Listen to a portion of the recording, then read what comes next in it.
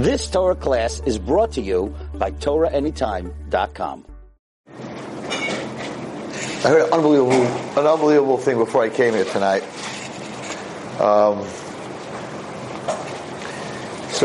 was talking to this tzaddik, and I told him that I was in Meron last night, and he said that there was a great rabbi that said that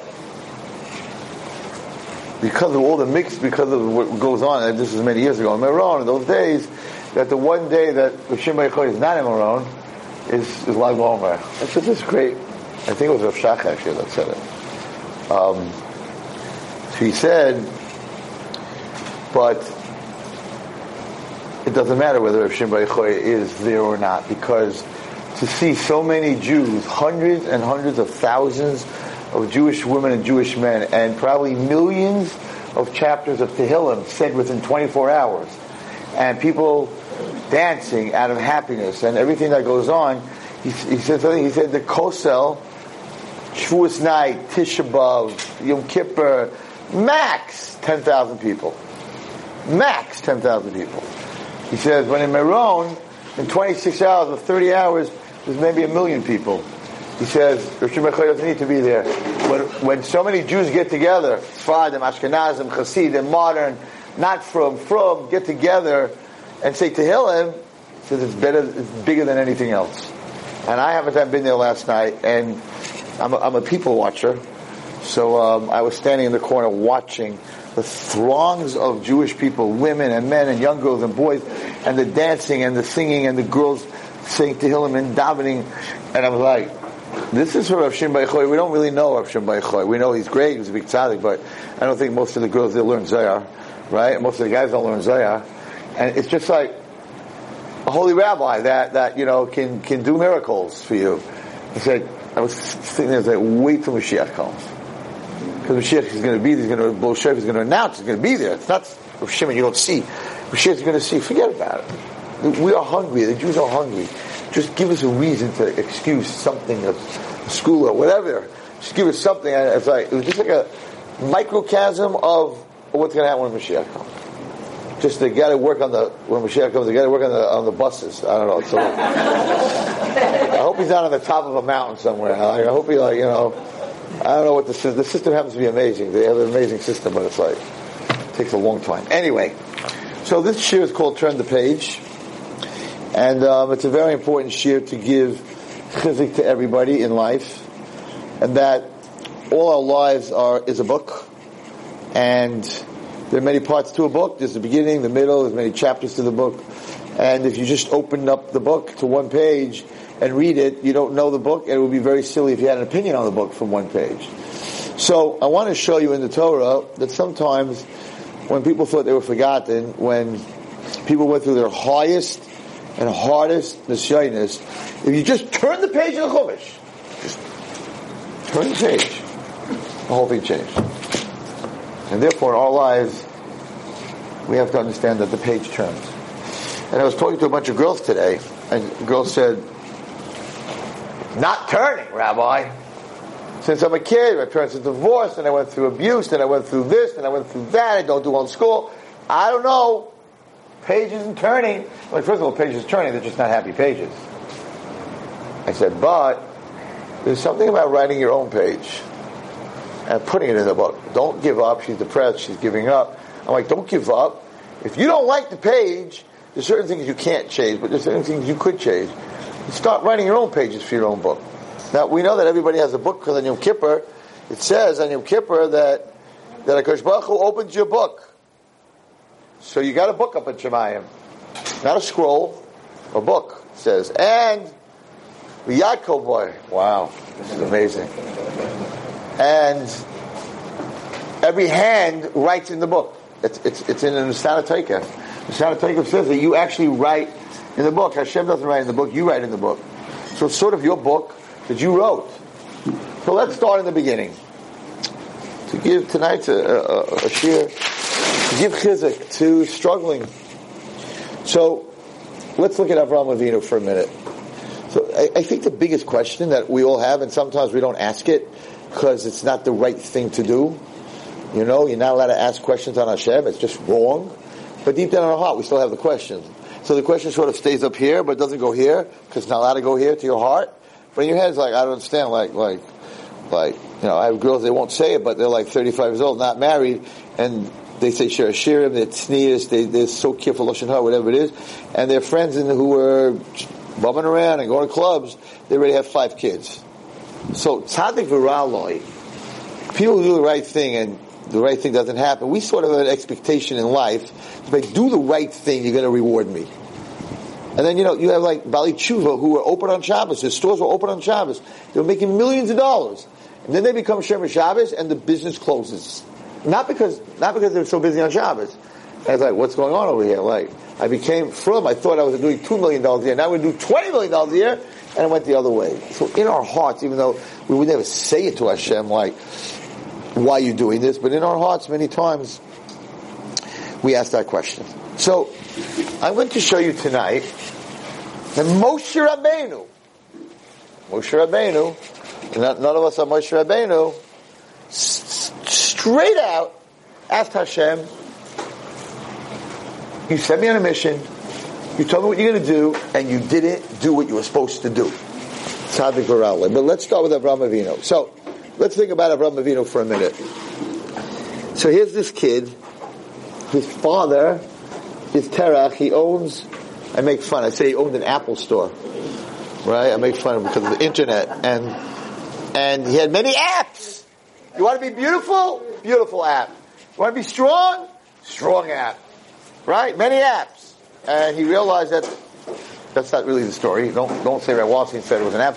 But it was an Avodah Zarah store, and he saw Hercules, and he said, wow, what Avodah Zarah is this? And that guy came into the store and said, I'm very weak, I want to be very strong. Can I have a Hercules power Avodah Zarah? And the Rabbi Avinu said, what does it do for you? He says, I don't know, they say if I pray to it, I'm going to become very strong. He said, well, let's see. So Rabbi Avinu goes up to this big idol, and he takes a stick, he says, well, let's see if it protects itself. And he hits the idol, of course he breaks the idol. And he goes from idol to idol to idol, and he realizes that all of these idols fake. His father has a fake store. They're not real. So he says, okay, so if that's the case, I was brought up thinking that the internet's where it's at, where it's at, and I realized it's not. So, let me go outside and check out and see who God is. So he goes outside and he sees the sun. And he can't look at the sun. He says, the sun is God. But then at night the sun went down, so he can't be God. It's like Chaganja. The moon is God, but in the morning the moon wasn't there. He says, fire is God, like the sun. The water put out the fire. Water is God, and the cow drank the water. The cow is God. In India, still the cow is God. Never got past that. And then the man came and he chopped them up, and he had franks and hamburgers and steaks, and so that guy can't be God. And then he said, okay, the human being must be God. He rules over everything, but then people died. So he says, so people are not God, so who's God?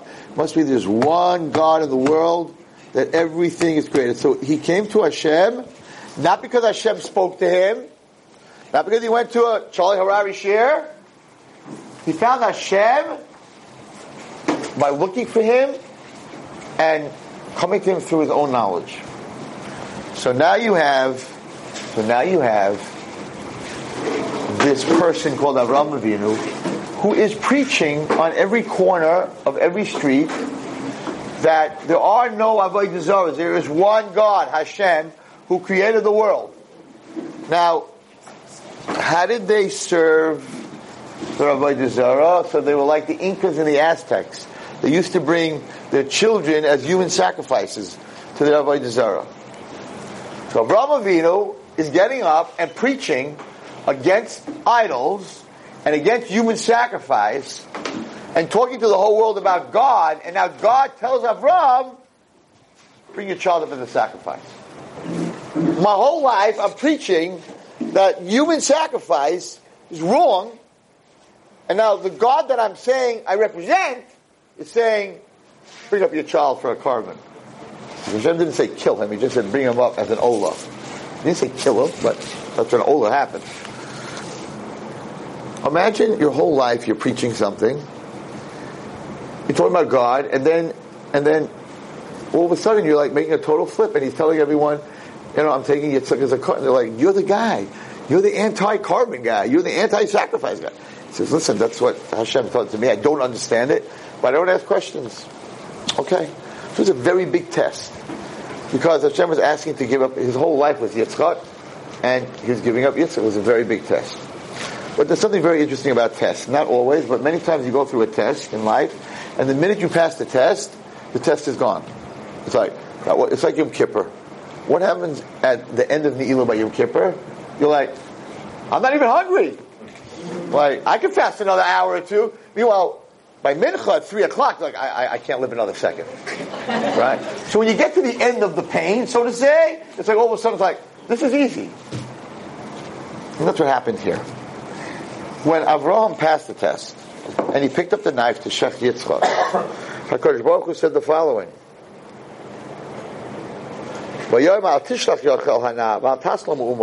don't touch him.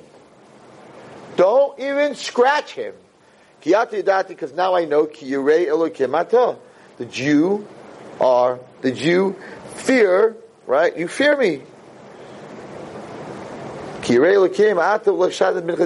didn't even hold back your only child, your only son from me. Okay? So, the biggest test of Avraham Avinu is to kill his child. He's about to shecht his child. And Hashem says, no, there's no need to shecht your child, because the test is over. The test is not shechting your child. The test is, are you willing to shecht your child? And once I saw that you're willing, I know that you passed the test. Once you pass the test, you don't have to suffer. No, don't touch him. That's very nice, Rabbi Wallerstein. But a girl in my seminary asked, what about Yitzchak? It's not called Akedas Avraham. It's not called Shchitas Avraham or Shchitas Yitzchak. It's called Akedas Yitzchak. Do you know why? Because what Yitzchak did was bigger than what Avraham did. So at the end of the day, he was sacrificing his child. At the end of the day, Yitzchak was going to die. And Yitzchak said to Avraham something amazing. He said, Dad, you need to tie me down to this Mizbeach so tight that I can't even move an inch. Why? Because when I see that knife coming, I might flinch, and my neck might move, and you're going to make a mum, and once you make a mum, I'm not a good carbon, and you will never be able to replace the test. The test is bringing up Yitzchak, bringing up your only child. But if you make a mum in me, then even though you wanted to shecht me, you failed, because it's not a carbon anymore if I have a mum. And it'll be the worst thing that could happen, because you're not going to get another chance to do this. If I'm dead, and you made a mum. So it's so important to me that you pass your test, Dad, and that you do what needs to be done. Tie me down. That Hashem said is out of hand. That's out of hand. So therefore, it's not called Akedas Avraham. It's not called Shchitas Yitzchak. Akedas Yitzchak. Yitzchak was willing that his father should tie him down to make sure that my father, not him, my father, his Nisayon, he should test. Even though you're dying, right? Just the opposite. You tie me down, in the last second I want to change my mind. I can't. That's why it's called Akedas Yitzchak. So the girl, who's a very smart girl in Benoth Bina, said to me, but Rabbi Wallerstein, isn't it true that the angels were crying and the tears went into Yitzchak's eyes and he became blind? There's a machlokas why he was blind. He was blind. There's a machlokas why. One says the tears of the angels. One says no, not tears of the angels. The smoke of what Esau was bringing korbanos to the idols got into Yitzchak's eyes and he was very sensitive and made him blind. Okay, so at this point, if you're teaching a class and they have no emunah in Hashem and they have no background, they're like, I don't get it. Yitzchak had himself tied down, so his reward was he should go blind. This is Tzaddik Viraloi at its peak. He should go blind, he should light up. You should give him millions of dollars, he should, I don't know what. He went blind. So if you get stuck at that page, you got a problem. But if you turn the page in the Chumash, Rivki Minna says, this is no good. If Esau gets the bracha, then Yaakov will have nothing, and Esau will rule the world. So, we have to fool Yitzchak. But you can't fool him if he can see. Because as much as putting hair on the arms and hair on the neck, and all her tricks, if he could see, he would see that it's not Esav, it's Yaakov. So Yitzchak had to become blind to give his children, which is the most important thing to a person, which is Yaakov and his children and Klal Yisrael, to be able to give them the bracha. So it looks like a punishment that he became blind. How could you do that, Hashem? was the biggest bracha to Yitzchak because he was blind. He was able to bench Yaakov and able to bench us, and we yitin l'cholakim is our bracha. But if you get stuck on that page, it's like, Rabbi Wallerstein, I understand. It looks like Hashem punished Yitzchak. Okay, very nice. Now, much more than this. Let's go to my favorite person in the Torah, one of my favorite persons in the Torah, and one of my favorite parshas that I talk about all the time. Parshas Vayera. And I have to tell you that I speak about this a lot, and so many people come over to me and say, like, thank you so much, because I'm doing the right stuff, and this whole shir comes from a boy that I'm very, very close to, one of my Talmidim that sort of I trained to be like me. So he teaches half a day Torah to kids that are learning disabled, and the second half a day he's in big business. And for the last year, whatever he touches turns to dust. It's not normal. This kid helped me so much with Ornav and the things that I do, and not only he can't give me money, he needs money from me. He's like, everything he touches turns to dust. And every time he had any money, he doesn't live a high stat. He only gives it to tzedakah. So he called me a week ago and he said, I cannot go on. I need you to talk. You're my Rebbe. I need you to come in the morning and you need to sit down and you need to give me chizuk. This is just all the guys that I borrowed money from who are making me crazy. They drink, they smoke. I don't even know if they keep Shabbos. And now I owe them all this. He said, you have to talk to me, Rebbe. So this was my share to him. So I'm just sharing this with you because a lot of other people do a lot of good stuff, move to Israel, like in Eretz Yisrael, everything's going to be amazing, it's going to be fantastic. I get out of America, I'm going to have a job, and my kids are going to do good, and then they have no job, and the kids are off the derech, and they're like, what did I do? I came to Eretz Yisrael, right? And the Gemara says, Kainei Yisrael, Eretz Yisrael, be Yisurim. Doesn't make sense. What do you mean? I'm coming to Israel, the guys in America, they got money, they got whatever they want, come to Israel, and I can't get a job. It doesn't make any sense. There's a mitzvah to live in Israel. So why is it so hard? Why can't it be Yisurim? Because living in Israel, a person's neshama that lives in Israel is on a whole different level. In the next world, and in this world, and every second they're in the next world, they're getting a mitzvah. Yes, you don't have the fancy cars, you don't have, right? Yeah, okay. You don't have a good subway system, okay, so what are you going to do? It's very different. So a lot of kids are very unhappy. I know Rambat Bat Shemesh has its challenges, and other places have their challenges, because they're American kids who came in, they're teenagers, and they're like, you took me out of the Knicks and the Yankees, and Hollywood, and Broadway movies, and you took me out of all that great stuff, and you brought me here? And they don't understand. It's kind of Yisurim, Eretz Yisrael. It's not easy, but there's a reason for it, because you don't know what you're getting. If you understood what you were getting by living in Eretz Yisrael, every second of mitzvah, living in Brooklyn, not 1 second of mitzvah. Every second you're in Eretz Yisrael, you get a mitzvah. It's like wearing tzitzis. At night, we figured out that from 13 to 90, if you wear tzitzis all the time, you get 1 billion mitzvahs. So if you live in Eretz Yisrael, from 13 or 12 till 90, or you should live longer, you're going to come up to Eretz Yisrael with 1 billion mitzvahs, even if you don't wear tzitzis. A woman, snua, it says in the Kav HaYashar that a woman who dresses snua gets every second a mitzvah, because that's her tzitzis. Tzitzis are Isam Isa. When you see it, tzitzis is supposed to remind you that you're Hashem, of Hashem. So a woman who dresses snua, every second she's snua, she gets a mitzvah. I looked it up. Why? Because the girls in my class were complaining. They're like, oh, you guys come up with 1 billion mitzvahs. The Jewish religion is for guys. Girls don't have tzitzis. We're going to come up there, and our bank account's going to have 0. And you... And again, 1 million mitzvahs, a billion mitzvahs for putting on tzitzis, they're low fair. They're low fair. So, I looked in the Kav HaYashar, and the Kav HaYashar says by women, if they're tznuah, they get every second a mitzvah. And get ready for this. They get more than a man, because they start at 12 and we start at 13. You don't like that bracha Shosani Kitsono? Like, I don't understand. They say Shelo Yasani Isha, that they're happy they're not a girl. Why can't I say Shelo Yasani Ish? A bracha of saying that you're the will of God is way above saying I'm not a man.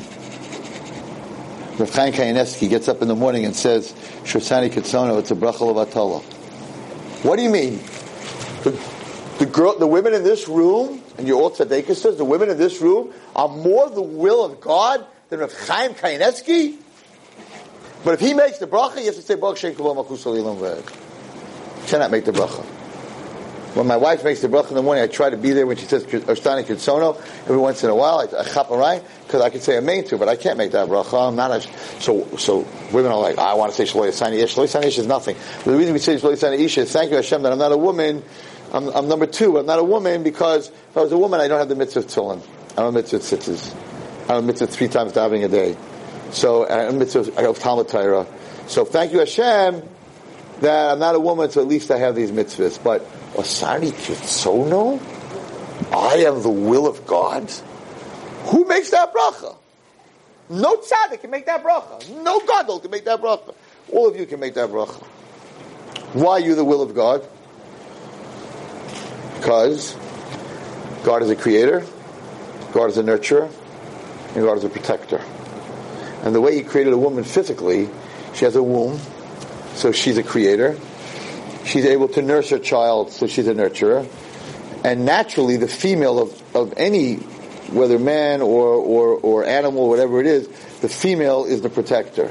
So if you have a mother bear with her cubs, don't even go near her, because she will rip your head off, and you can put 20 bullets into her, she'll keep coming. That's the mother bear. Any mother of any animal, a lioness is much more dangerous than the man lion. When she has her chever, her cubs, forget about it. And the reason women are only allowed to marry one man, and men are allowed to marry more than one woman, because women only need one man. That's all they need. They need commitment. So, and I can tell you that I'm teaching for 40 years, and I don't tell the mothers the same thing I tell the fathers. Because if her son's not learning well, and I say he's not learning well, and he's not doing well in class, every mother says the same thing. You know why, Rabbi Wallerstein? 3 reasons. One, it's his friend, not him. He's a tzaddik. It's his friend. And then the mother of the friend is saying, oh, it's his friend, the other guy. Each mother is saying, it's the other guy. It's not, my kid is a tzaddik. And then, Rabbi Wallerstein, if you were a great Rebbe, and you really knew what you were doing, my son would be learning. And you know what? I don't even like this yeshiva. Every mother says the same thing. Father?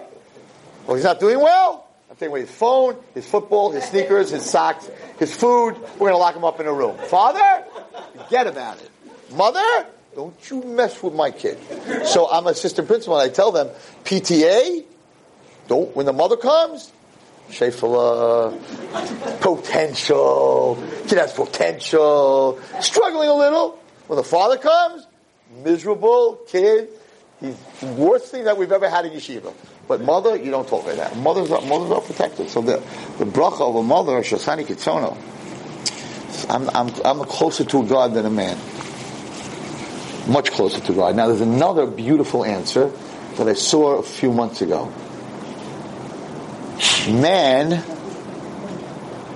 was made from what? Earth. From dust, from earth. Woman is not made from earth. Woman is made from etzem. Hashem took a bone and He created a woman around it. Women naturally are much more stable. Their feet are on the ground. It's the men that their heads are everywhere. I have a friend that actually a Talmud that does leasing, right? There's no guy in Flatbush that's going to lease a car more than 2 years, because the car has to smell new. Women will take an 8-year lease. They don't need to change cars every 2 months, because they're etzem, they're not dust. We're all over the place. You have to have a house in Israel, house in Muncie, house in Catskills, house in Florida. We need 5 houses. Ladies like, just let's have 1 house, and just like let's keep this house clean. They're much more grounded. Why? Because they're not made out of ground. They're made out of etzem. It's a whole different person, a whole different psychology. Men are dust in the wind. We go here, we go there. One wife, another wife doesn't. That's why men with a lot of, not now, but they were allowed to marry 5 women, because we're not stationed. A woman is etzem. She's totally different. And taka, women are much more grounded. Much more grounded. That's why the Gemara says there are 3 things. I don't know if you guys know this Gemara. I don't want you to get into trouble, guys who are watching, but there are 3 things that you're supposed to listen to your wife. A lot of other things, but there are 3 things that she doesn't have to have a reason that you should listen to her. Everything else just makes sense, but she doesn't have to make sense. 1, business, parnasa. Guy comes home and says to his wife, "I got a deal. The guys in shul were talking. You put in 100, you get out 400 in 3 months." And she's like, "I don't like it." He's like, "What do you mean you don't like it? It's a real estate deal. What do you know about real estate? I don't get involved in your kitchen. Don't get involved in my business." And she's like, "I hear you. I don't understand the deal." I don't understand the banking, I don't understand the mortgage, but I'm telling you, it just sounds like there's something wrong. The Gemara says, do not make that deal. Her intuition, when it comes to parnasa, if she tells you, I like this deal, and it doesn't look like, I buy that piece of land, you're like, what am I going to just buy that piece of land? I'm telling you, I have a good feeling. The Gemara says, listen to her. She doesn't make sense, she has no reason. Intuition, listen to her. That's one. Two, friends. Guy comes home from shul. I met this guy. What a nice guy. What a friendly guy. And we're talking about him the whole time. She says, okay, invite him for Shabbos, with his family. They come for Shabbos. They leave. Once the Shabbos, she goes, you are not going to be this guy's friend. And you're like, he was so nice. He says, something about him I don't like. What don't you like about him? What did he say? I don't know. There's something about him I don't like. Gemara says, listen to her. If she doesn't like something about him, there's something wrong about him. It's Gemara. What's the third thing? Where you live. Where you live. You walk into a house, you want to buy a house. It's your dream house. You walk into this mansion, exactly what you wanted, a study, and a gym, and everything else. And you're walking around the house, and she's walking around the house, and you're like, this is it, this is our house. And she's like, bad vibes. There's something wrong with this house. I don't like it. What do you mean you don't like it? It's brand new, it's a great price. I know it's everything you want. There's a bad spirit in here. I don't like it. The Gemara says, listen to her. Those three things. Friends, parnasa, and where you live. She says, let's move to Israel. Move to Israel. She says, let's move out of Israel. Don't move out of Israel. I'm kidding. The Gemara talks about, because leaving Israel is not such a popular thing. It has to be for business. It has to be for a reason. You can't just get up and say, it's hot here. It's 100 degrees today. I want to get out of here. You can't just leave Eretz Israel. Okay, I went off the subject a little bit, but I guess there's a reason for it. Anyway, so Yosef HaTzadik. Nobody understands who Yosef HaTzadik was. You learn a little bit of the Chidah. He had the neshama of Adam. He was the Akeres of the world. He was the foundation of Kedusha in the world. Okay, that's who he was. That's what Yaakov saw in him. He was Yaakov's Bechor from Rachel, who Yaakov was supposed to marry first. Not a Pashat in the Neshama. His brothers take off all his clothing, drop him into a 20-foot pit. We know from Hanukkah it was 20 foot deep. That's not fun without any clothing being thrown into a 20-foot pit. And in the pit are snakes and scorpions. It ain't fun getting bitten by a snake through your clothes. And definitely by a scorpion. But with no clothes? And the snakes and the scorpions are like, no, he's a tzaddik. We're not. They all went into their holes, it says, and they didn't bother him at all. And the brothers saw this, instead of saying, wow, he's a big tzaddik, they're like, okay, let's sell him. So they take this boy, Yosef HaTzadik, his father's Akeres, and they sell him to Mitzrayim, which was the most immoral San Francisco. That's about what I would compare it to. Maybe worse. That's what they sell this tzaddik to. I'm sure all the way down he's davening, Hashem, you got to help me, because he knew how to daven. And they put him up to sell him as a slave, right? Imagine. Ben Yaakov, he's standing there in chains, just selling him to a Mitzri, the lowest post. And Rashi says, Potiphar was gay. Rashi. And Potiphar bought Yosef because Yosef was a Yefas Mara. There's nowhere in the Torah does it express a man's looks. By Yefas Mara, Yefas Torah, that's only Rachel Imeinu, but he was outstandingly gorgeous. And Potiphar bought him for Mishkav Zocha. Rashi. He bought him to be his boy. Yosef HaTzadik is up for sale. Not Stam, a guy bought him. Okay, I'm going to go work. No. You're my boy. We can't even understand this. He bought him to be his boy. I'm saying it in a Lashon Naki. And he doesn't touch Yosef. Why not? Pasuk tells us very clearly. And the Pasuk says that he saw that Yosef was holy. Yeah. But he Hashem is Yosef. Hashem was with Yosef. But he Ish Matzliach. He was very Matzliach. But Yom Adonav, and Potiphar, who bought him because he was gay for himself, said, I'm not touching this boy. Why? He Hashem Ito. Because this is a man of God. And whatever he touches, Hashem is matzliach. And the Medrash says, how do you know he's a man of God? How do you know Yosef is a man of God? That wherever Yosef went, all he said was, Hashem, Baruch Hashem. He was always talking to God. He was a slave in Mitzrayim, and this guy saw that, oh my gosh, this guy's talking to his God all the time. Hands off. Hands off. So Yosef was saved from this terrible Avera of Mishkav Zachar by Potiphar because he was a tzaddik and all he did was talk about Hashem. So what's his reward? Potiphar's wife. Come on, God, give him a break.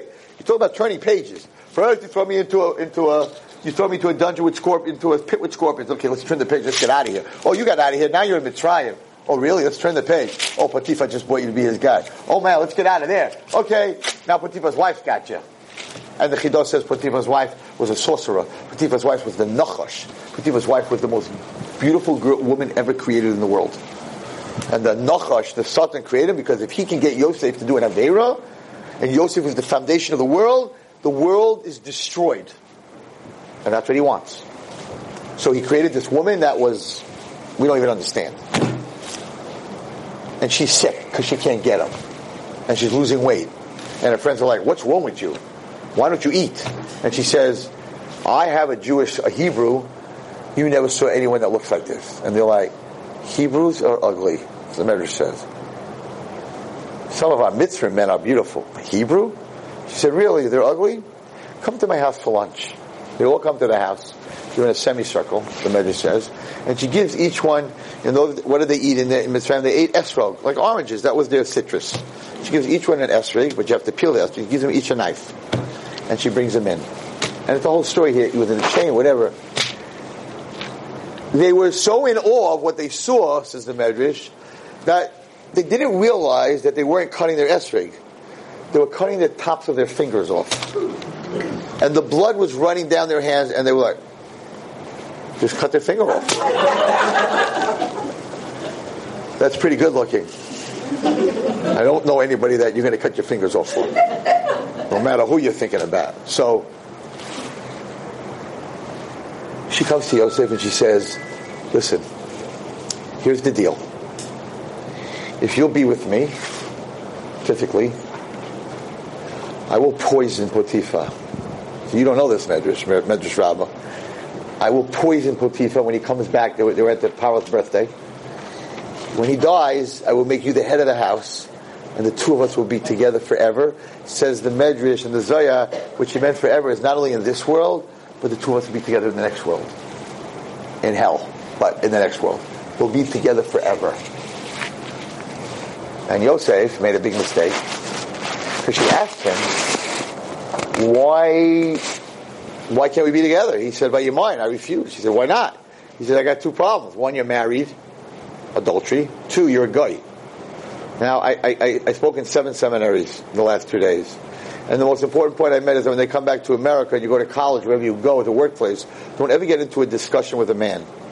Because 90% of emotional relationships become physical. Only 20% of physical relations become emotional.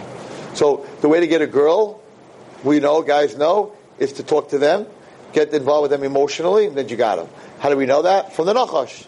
The Nachash came over to Chava, he said, so what's with the trees? Can you eat that? She should have said, I don't know. Because if you look in Bereshit, when Hashem commanded that you can't eat from the tree, she wasn't created yet. That was before she was created, before he went to sleep. So she never even heard the commandment. That's why he told her you're not allowed to touch a tree. She didn't know that. It wasn't true. She thought you're not allowed to touch a tree because Adam told her. So what she should have said is, listen, Mr. Snake, I'm only the Rebbitzin. Go ask the rabbi. But her mistake was, women are maternal. They love to help. When you ask, I was in Meir Shah, where I was asking where this, yesterday I was looking for the bus in Meron, where the buses were leaving from. So I was coming out, and I asked this guy, I forgot the name, the parking lot, Rakevet, there's a train station in Makia, or something else, Real up there, I don't know. That's where the bus, so I said, do you know where the bus, right? So the guy said, you mean, finished. I have no idea what he's talking about. Just go straight and have a nice life, find it. Right? So then I asked the girl, excuse me, do you know where it is? She said, come, I'll walk you halfway. Hello? Like, no, just tell me. No, you're going to get lost. I'll walk you out. That's women. They're maternal. They're like everyone that asks them a question, they think they're his mother. Right? I got to tell you everything. So you ask them, you go to the gas station, you're like, where do I go? Like, you make a left and you make a right. You know what? Follow me every time. A guy? Yeah, get to the stop sign. Yeah, you get more lost than when you started. Right? That was before ways. So they're very maternal. So they like to help. They like to talk. The worst thing you can do, girls, is to get involved with some guy who's talking to you and asking you information. I don't have time tonight. It's not my speech over here, but I spent the last 3 days in seminaries explaining to them what happens in college and how do girls end up with Muslim boyfriends and Christian boyfriends and stuff like that. How does that happen? You know, if they would just walk over to you and say, like, I want to be your boyfriend, you're going to be like, I'm calling the police. Like, get away from me, right? But they know, like, why? How come Jewish girls are more pretty than regular girls? How come your eyes are so different? How come you wear long skirts? How come you're so sweet? You know, and you want to show off because, you know, it's tzniut. And what's tzniut? And you just get it, and he got you. He's got you. Can I call you? Can we talk about this over lunch? Done. You are so done. That is so the Satan's trap. The guy's going to walk up to you and say, hey, girl, let's hang out. You'll be like, get away from me. What's wrong with you?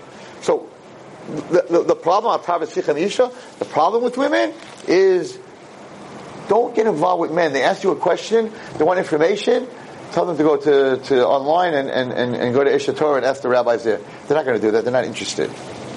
So it just happened in Brooklyn College, not that long ago. Brooklyn College, I get these 4 girls come to my office. These Yaakov girls are in Brooklyn College for whatever they're going for. And I'm like, how can I help you? They're like, we need your help. I'm like, what happened? So we took in Brooklyn College a course in religion. Because it's an easy course, religion for Jewish people. And it's like taking the Hebrew region. You know, it's a joke. So they figured, let's take But the problem is the professor who teaches him that is a Jew hater. But he's a Jew self-hater. So his subject is religion. Of all the guys to give the subject religion, so they're there a whole year, easy, no problem. He gives the final paper, and that's how you get marked. The final paper is everyone of every religion in the room has to go to 2 other religions' prayers and write a report on the difference between different religious prayers. And the 4 Beis Yaakov girls go running up to the professor.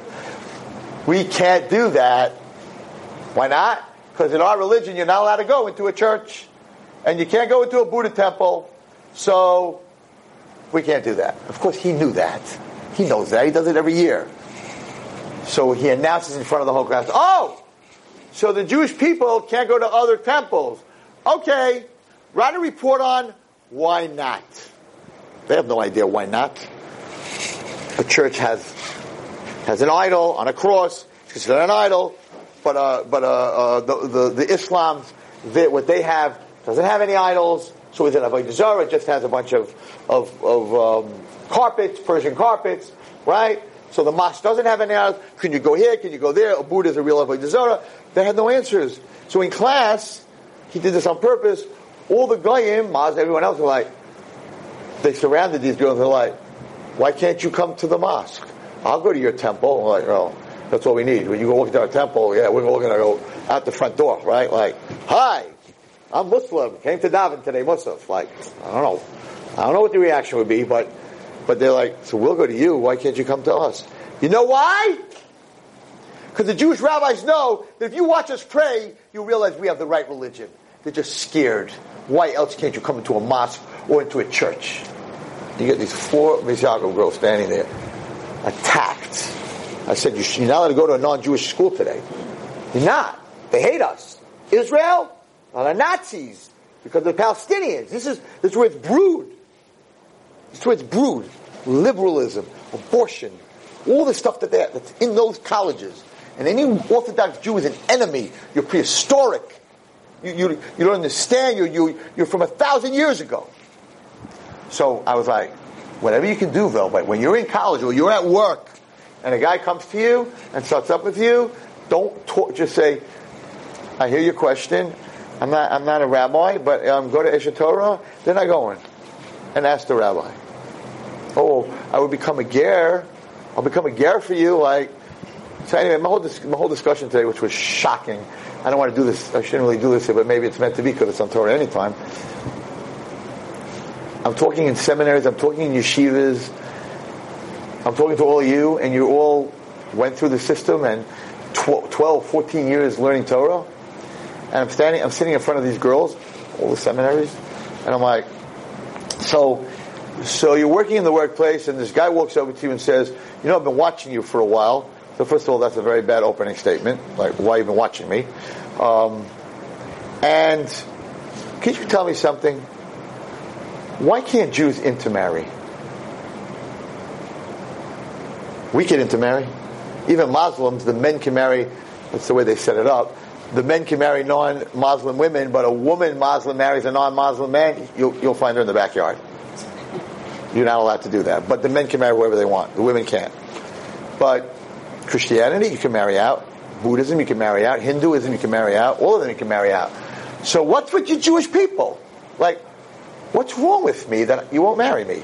So wherever I went, I got many svaros, many different reasons. You're oil, I'm water, great. That's what you're going to tell them. Right? You're water and I'm oil? What does that mean?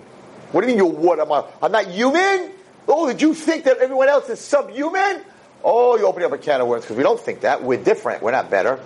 We're different. The liver is not the heart. Is the heart better than the liver? No. So Hashem put different parts. We're supposed to be the soul of the world. It's our job to make a Kiddush Hashem. But we're not better. We're different.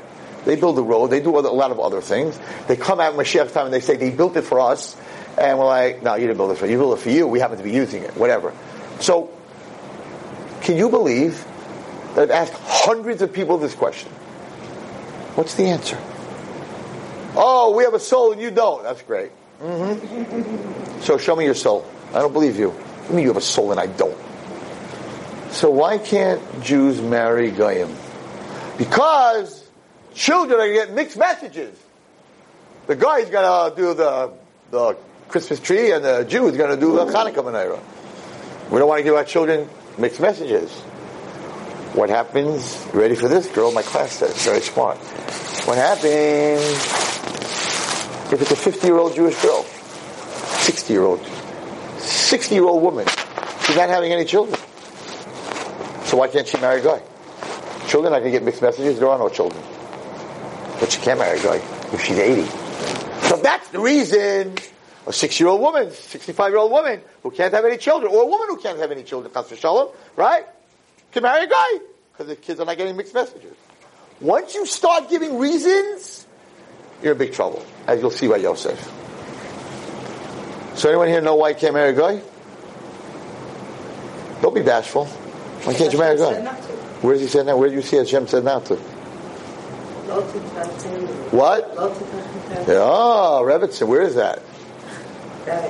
Okay. That's the only answer. No oil, no water, no kids, no mixed messages, because you're going to start answering, you're going to have that question about the 60-year-old woman. What's the answer? It's not going to work. I'm going to say it. So we're going to go to Parshas Veschanan in Devarim. And I'm going to tell you something even more. How do you know that Judaism goes by the mother? It does not say anywhere in the Torah that Judaism goes by the mother. In fact, I believe before Matan Torah it went by the father. It changed in Mitzrayim. How do you know that Judaism... So now, there's a svara to it, because you know who the mother is, you don't know who the father is for sure. So if you're going to make Judaism go by the father, maybe this woman's pregnant, he's not the father. But the lady gives birth, and she's the mother, and she's Jewish. So that's a svara. It's much more than a svara, it's a pasuk. I'll tell you the pasuk. It's the same pasuk. Isn't that shocking that we're all Jewish people and we all know you? Number one, you can't get intermarried, and we think it's a theory. No, it's not a theory. God doesn't leave these things up to theory. So this is what it says in Shvi, Parashat Veschanan. It says the following: Hashem is going to bring you to the land, and there's going to be a lot of goyim there, 7 nations, and they're going to capture them. Pasuk Gimel. Below says Chatem Bam. You cannot intermarry with them. Now, if we say that, you might say, oh, Jewish man can't marry non-Jewish woman, children not Jewish. But a Jewish woman, she can marry a guy, her children will be Jewish anyway. So the Torah is like, no. We're not going to even give you a chance to make that mistake. The Farish in the Pasuk. No. Your Jewish daughter you cannot give to a non-Jewish boy. Ubito and his non-Jewish girl, lo tikach levanecha, you can't take for your son. It's not a theory, it's not water and oil, it's not my children going to grow up with mixed messages. No, you're going to start with that, then the 6-year-old woman is okay. Or the atheist that gets married and says, or the Christian that gets married and says, you don't have to keep anything.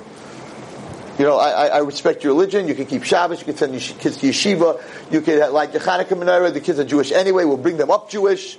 We have a lot of problems in assimilation with the fathers. I'll bring them up Jewish, right? No, it doesn't matter what you're going to do. Pasuk says, I can't marry you. Period. Now, how do we know that Judaism goes by the mother? Because the next pasuk says, and you know what's going to happen if you're going to intermarry? Your children are going to go off the derech, and they're going to serve other idols. Oh, I don't have Rashi here. Okay. So, it's okay. So if you look, you'll look at the Rashi on this pasuk, and Rashi says that since the pasuk says, Bincha, your children, that means only your children that comes from, this is what Rashi says, it comes from the mother, because that's considered a Jew, so that's considered a child.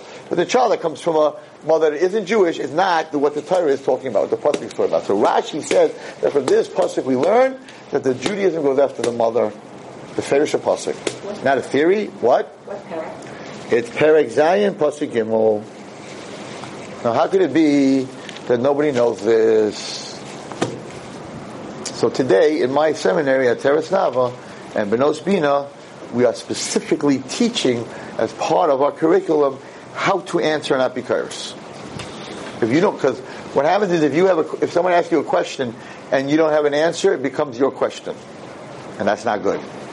And we can go through a lot of different questions. I'm not going to do today about tattoos and other things, and it's my body, and today tattoos are art, and it's not what it was, it doesn't matter. Torah says, everything's in the Torah. Everything's very big stuff. It's like most stuff is very, very, very specific. So, in the old days they left you alone, but today everybody wants to intermarry. So everybody's asking you questions. And like, how do you know there's a God, and how do you know this? And if you don't know the answer, you're in trouble. You're in trouble. You know, and some of these answers that are given, well, Christians was one guy who said God spoke to.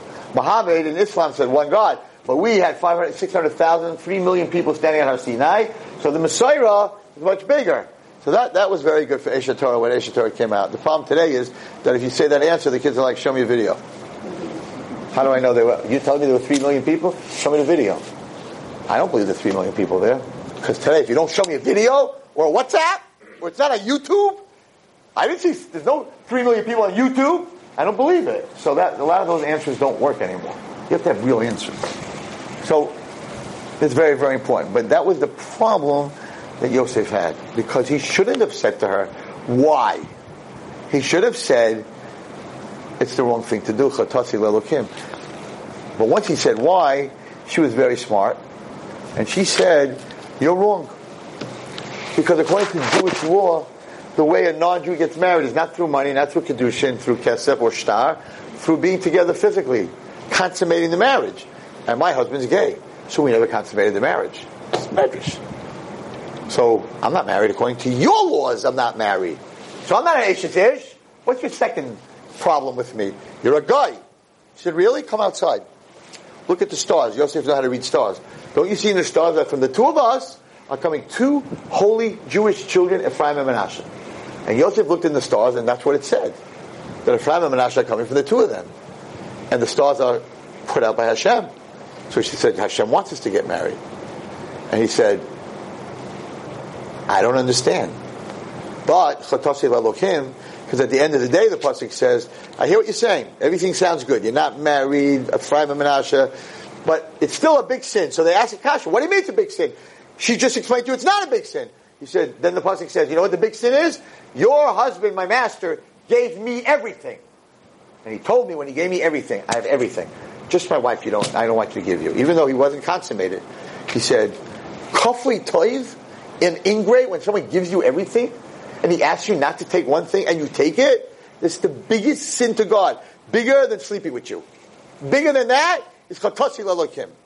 To hurt someone who helped me, and that's the basis of my book that's coming out. I'm selling my book. I'm kidding, but it's the basis of Kibbut of Aim. The basis of Kibbut of Aim, that Kibbut of Aim is the 5th commandment.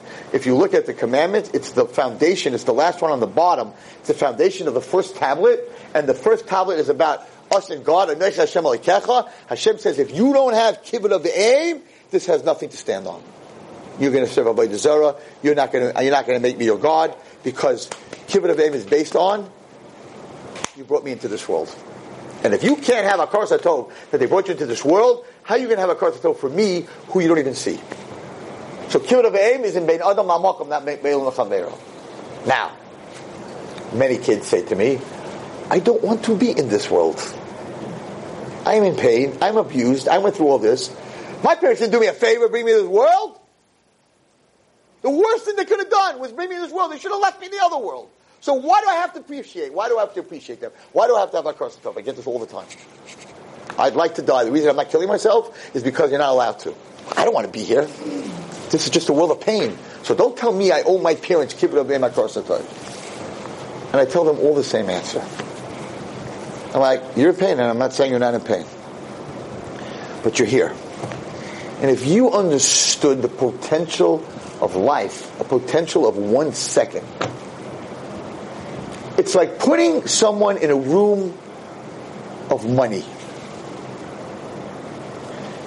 What person in a room of money would say, I don't want to be here? Who asked you to put me in a room of money where there's $20 million I can walk out with? Who would say that? Someone who doesn't understand the power of the good that money can do. So a person who's in this world and has the most precious thing, which is life, which is minutes to live, and says, I don't want to be here, the reason they're saying that is they have no idea the potential of a second of life. It's not your parents that you should be angry at. It's yourself. Because they gave you life, and you can make someone smile, and you can make a bracha, whatever it is. The Mishnah says it. It's a Mishnah in Pirkei Avos. The Mishnah says 1 second in this world of Gemilas Chasadim and keeping mitzvahs is greater than the whole next world. So you're telling me, I just told this to a girl, you're telling me I don't want to be here, I want to be in the other world, who needs to be here? And the Mishnah is telling you, the other world, the whole other world is not worth 1 second in this world. And the reason you don't want to be is because you don't understand the potential of a moment. And therefore you have to thank your parents, because they gave you the potential of a moment, of a lot of moments. And therefore you have to have Kibbud Av V'Em. And the Chatasi L'Elokim, the greatest sin to God, is a person who's an ingrate and doesn't have Kibbud Av V'Em, and doesn't respect their parents. And that's what Yosef said. I hear everything, mitzvah, yeah, Ephraim and Menashe, but my master gave me everything, and he's asking me not to do this. Chatasi L'Elokim, he got up, he ran away, she held on to his jacket. The most beautiful woman in the whole world. And he had he had a right to sin, but a lot of people would say, like, my brother sold me. No one's going to catch me. They're up there. They don't have any expectations of me anyway. I'm abused. I'm going off the derech. Not my Rebbe hit me. They threw me naked into a pit. And then sold me to some gay guy. I mean, come on. I need to follow the ways of Hashem? Judaism is my thing? He's like, yeah. Chatasi L'Elokim, I'm out of here. Baruch Hashem. He ends up by Potiphar, and all he's saying is Baruch Hashem. That's why I'm like a big Yosef fan.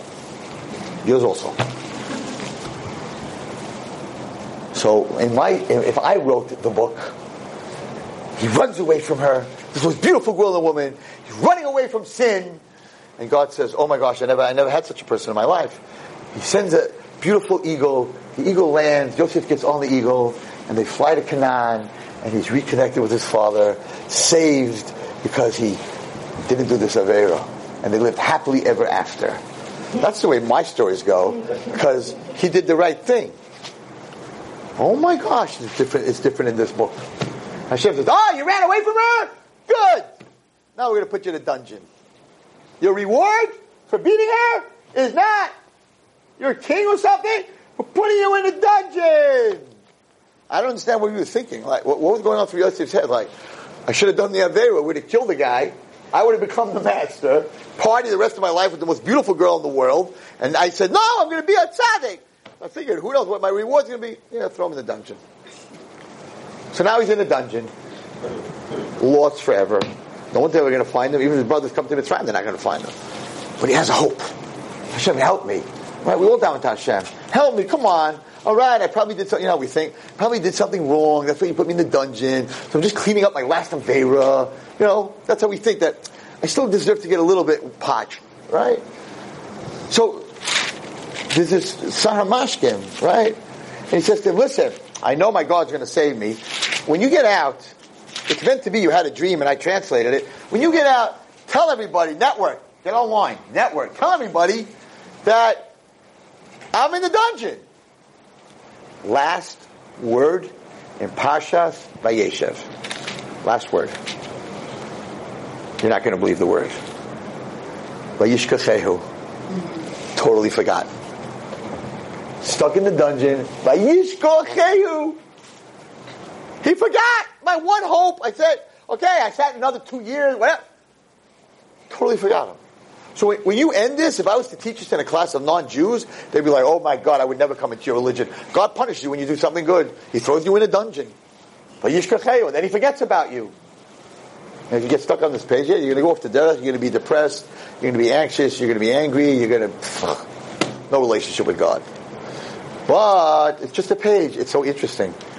This is the page with Vayishkachehu. You turn the page, you're in Parshas Miketz.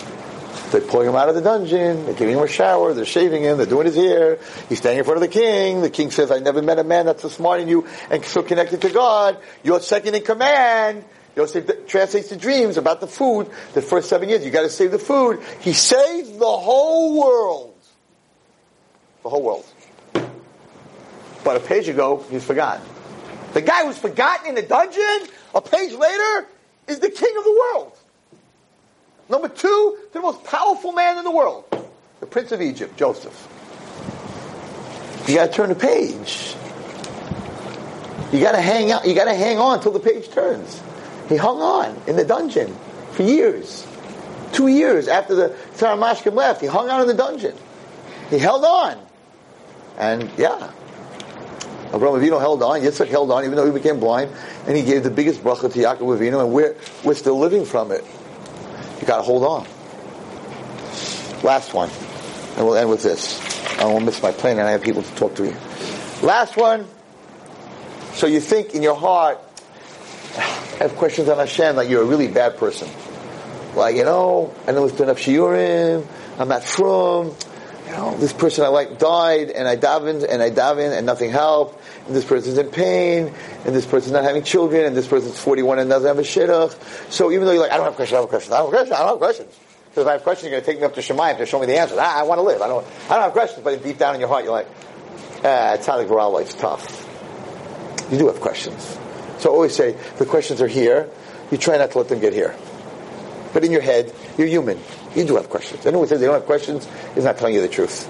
Unless they're a gadol tzaddik. But people who have emunah, they keep it here, questions. But I know there must be an answer, so it doesn't go into your heart. People have heart problems and questions in their heart. That's a whole different situation. Now I am telling you, I'm going on a limb, that it's normal. Oh, yeah, Wolfgang, Emunah, what's wrong with you? I don't say anything on my own. So as great as everybody in this room and watching Torah Anytime is, you're not Moshe Rabbeinu. Okay? Let's go to the end of Parashat Shmos. So you have the Moshe Rabbeinu, I'm not going to get into because it's late. Moshe Rabbeinu, I don't want to go, I stutter, I can't talk, I don't want to go, 7 times, I don't want to go. Hashem's like, they're crying, and they need you, and they're crying, and they're bitter, and they're getting beaten up, and it's terrible, and you're going to go, and you're going to save them, and you're going to take them out of the tribe. I don't really want to go. You're going to go. Okay, I'll go. I'm going to save my brothers who are in pain. Right? Moshe Rabbeinu came out of the castle. The first thing he said, he looked at the pain of his brothers. Okay, Hashem, let's do it. We're going to go to Mitzrayim, whack them, wipe them out, and then we're going to take them out. All excited. He's got the mission. Right? He comes to Mitzrayim. He comes in front of Paro. He says, and the God of the Jews said, let my people go. Sound like Charlton Heston. Okay, but anyway, let my people go. And Paro says, who is this God? I never heard of him. Open the books. We don't have a Yud Kei Vav Kei. Nirpa Matem. You don't have God. You're lazy. Nirpa Matem. You're lazy. Oh, the Jews think they're going to be lazy? All right, new rule. From now on, we're not supplying you with the raw material for the bricks, the hay, and the stuff that you need. You're going to collect it. And guess what? If you don't finish the Sphinx and the wall that you're supposed to on time, we're going to take every day another baby and put it in the wall that you didn't finish the bricks. They never had that before Moshe Rabbeinu showed up. Moshe Rabbeinu shows up and he's telling the Jews, I'm here to save you! And what happens? Not only doesn't save them, he makes it 1,000,000 times worse. Nobody likes Moshe Rabbeinu, and nobody wants to talk to him. Who asked you to come out of the desert and mind our business? And they said that to him. So now Moshe Rabbeinu was like, I said no 7 times. You begged me to come. You made me come. What did you do? Tzadik v'raloi. You gave me a mission. I did my mission. What did you do? Now, I'm not saying this. He is. End of Pasha Shmos. He says the following. The shaitrei of the Bnei Yisrael, the policeman of the Bnei Yisrael, said, the foreman of the Bnei Yisrael saw them in distress, and they said, we have no choice, but you can't reduce your bricks. You have to make the same amount of bricks even though they're not giving you the raw material, or else you're going to lose kids. So Klal Yisrael attacked Moshe. Vayifku as Moshe ves Aaron nitzavim lekrosam b'tzeis meis Paro. Then the Jews met them when they came out of Paro after this decree came out. Vayom aleim, pasuk Chaf Aleph. And they said to them, Yera Hashem elechem yishur Hashem yizbashem zrachenu be'eno Paro be'eno badal v'seis cher b'yadam l'ageni. They said, may Hashem look upon you and judge, for you have made our very scent, our smell, disgusting in the eyes of Paro, in the eyes of his servants, to place a sword in their hands to murder us. Moshe Rabbeinu, you're a murderer! You came to Mitzrayim to save us? You're killing us! Nice reward for a guy who said no 7 times. I don't want to go. So, Moshe Rabbeinu turns to Hashem. V'yoshem Moshe Hashem, v'yom Adonai. My master, lama reish lama zeh. Why did you make it worse for Klal Yisrael? Lama zeh shalachtani. Why did you send me? He's asking Hashem this question. Why are you making it worse? Tzadik v'raloi. Why did you send me to do this? Wait, he's not finished. And since I came to Paro to talk in your name, you told me to go. He made it worse for the nation. And you know what, Hashem? You didn't even save them. You made it worse for them, and you didn't even save them. So Moshe Rabbeinu said to God, you didn't even save them. Why did you send me? Why did you make it worse? He didn't just think it, he said it. Why did Hashem punish him for being fresh? That's pretty fresh to talk to God that way. And the answer is because he was talking for Klal Yisrael. When he said Mecheni no Misifcha, he said to Hashem, if you kill them, wipe me out. You don't have Shemos, you don't have Vayikra, you don't have Bamidbar, you don't have Dvarim. Because guess what? Moshe Rabbeinu's name won't be, my name's not going to be in the Torah. They're going to have to sell 1 volume, Bereshis. No 5 volumes anymore. It's just going to be Bereshis. Because I'm out. You're threatening God? Anyone in this room would ever threaten God? Like, if you don't do what I want, I'm out? And the answer is, how come he didn't punish him? And he said, Salachti kidvarecha. You're saying good. You're forgiven. And the answer is, as long as you're mechutziv for Klal Yisrael, Hashem loves it. The king loves when the king says the prince has to die, and a guy gets up and says, no, you can't kill the prince. They're not going to chop that guy's head off. These guys, come here. Really? You want my son? Yeah, you can come up with a way. I love you. So Moshe Rabbeinu said, you can't kill them. Hashem says, I love you. Rachel Imenu said, what's going on over here? I wasn't jealous of my sister. Why are you jealous of a bunch of bricks and stones? Hashem said, she's the only one I'm going to listen to. Yes, wanted to ask? Hashem did punish Moshe Rabbeinu for saying Rama Hareis and Rama Zeh. He took away the kingdom. Not so part. It's on a very... He got punished for 7 times saying, I'm not going to go eat also. But it's not a punishment, it's sort of a consequence. But what did Hashem answer him? Hashem said, V'yom Hashem al Moshe, don't get stuck on the page in the book. Because the page in the book's going to turn. Ata, now, I hear what you're saying. Tireh asher esa leparo. Now we're going to turn the page, and oh boy, you're going to see what I'm going to do to Paro. Outside. You're right, they're stuck right now, but they're not going to be stuck forever. And therefore, turn the page. And when you turn the page, it's Pashas Va'era. 7 Makkos. And you turn the page, it's Pashas Bo, another 3 Makkos. And you turn the page, it's Pashas B'Shalach, they're getting out of... and then you turn the page, it's Pashas Yisro, and they're getting the Torah. Hashem said to Moshe Rabbeinu, don't get stuck on the page. It's all part of the mission. Because I could have really taken them out without any makas. Because Paro made all these decrees, it's going to be midah keneged midah. He threw children into the water, we're going to throw his whole nation into the water. He didn't let women go to the mikvah, so they couldn't become matar from dam nida. We're going to make the water turn into blood. They're going to make the Jews sweat all day without letting taking showers. We're going to bring lice. Every single thing they did, Hashem said, midah keneged midah. He said, don't get stuck on the page. You got to turn the page. It's a whole book. That's the lesson in our lives. Even when we're going through hard times, don't get stuck on the page. But Rabbi Watson, can you promise that the page will turn? I can't promise you anything. But the page does turn. Will it turn to the good or to the bad? I can't answer that. I don't know your book. But sometimes you need to write your own page.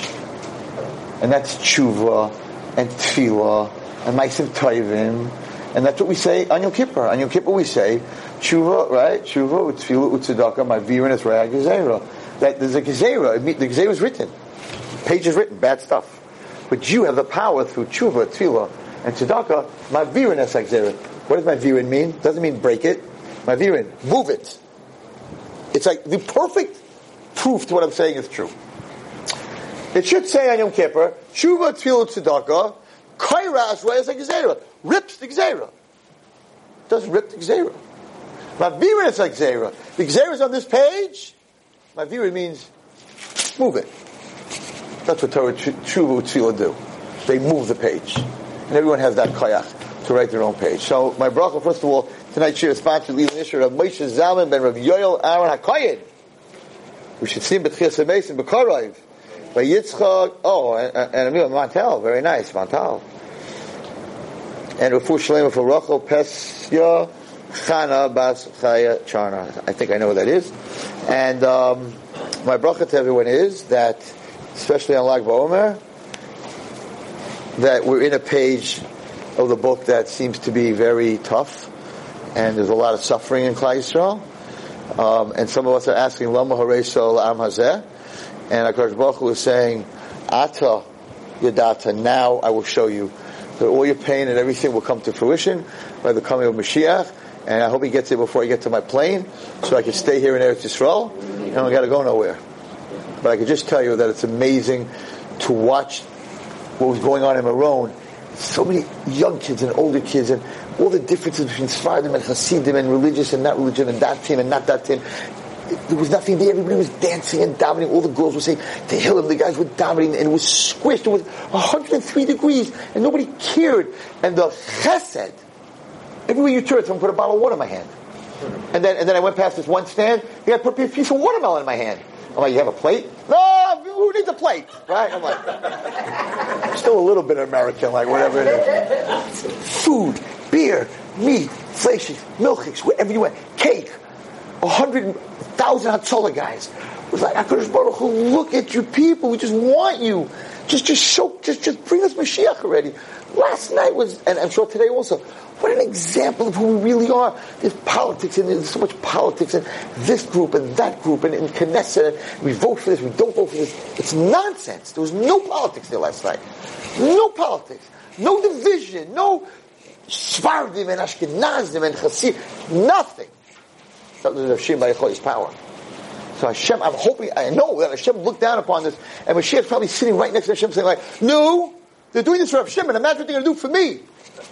And God's like, okay, we just got to get Eged going. We got to get it all set up, whatever it is. It's not all set up. The roads are not set up. And I see, they're doing Sheish. I don't know, there's a highway. So I came back last night on Sheish, right? And they just extended Sheish, and they're making tunnels. And I'm like, you think they're making it for now? You think in Yerushalayim there's 1 million buildings going up on every little makolet? There's a 60-story apartment. I don't know how they do that, right? And they're building thousands of apartments because Mashiach is coming. So we think we're doing it, real estate, investment. No. We're doing it because he's right here. And Mashiach's sitting next to Hashem saying, well, look at your Klal Yisrael. And they're still going. There's thousands of buses going up there. And what are they going up to do? What are they going up to do? They're going to a casino? They're going to watch a soccer game? What are they going up to do? They're going up to daven. They're going up to be a Sameach. They're going to say Tehillim. Mikam Yisrael. May we see Mashiach b'mehera b'yameinu amen. Thank you. You've just experienced another Torah class brought to you by TorahAnytime.com.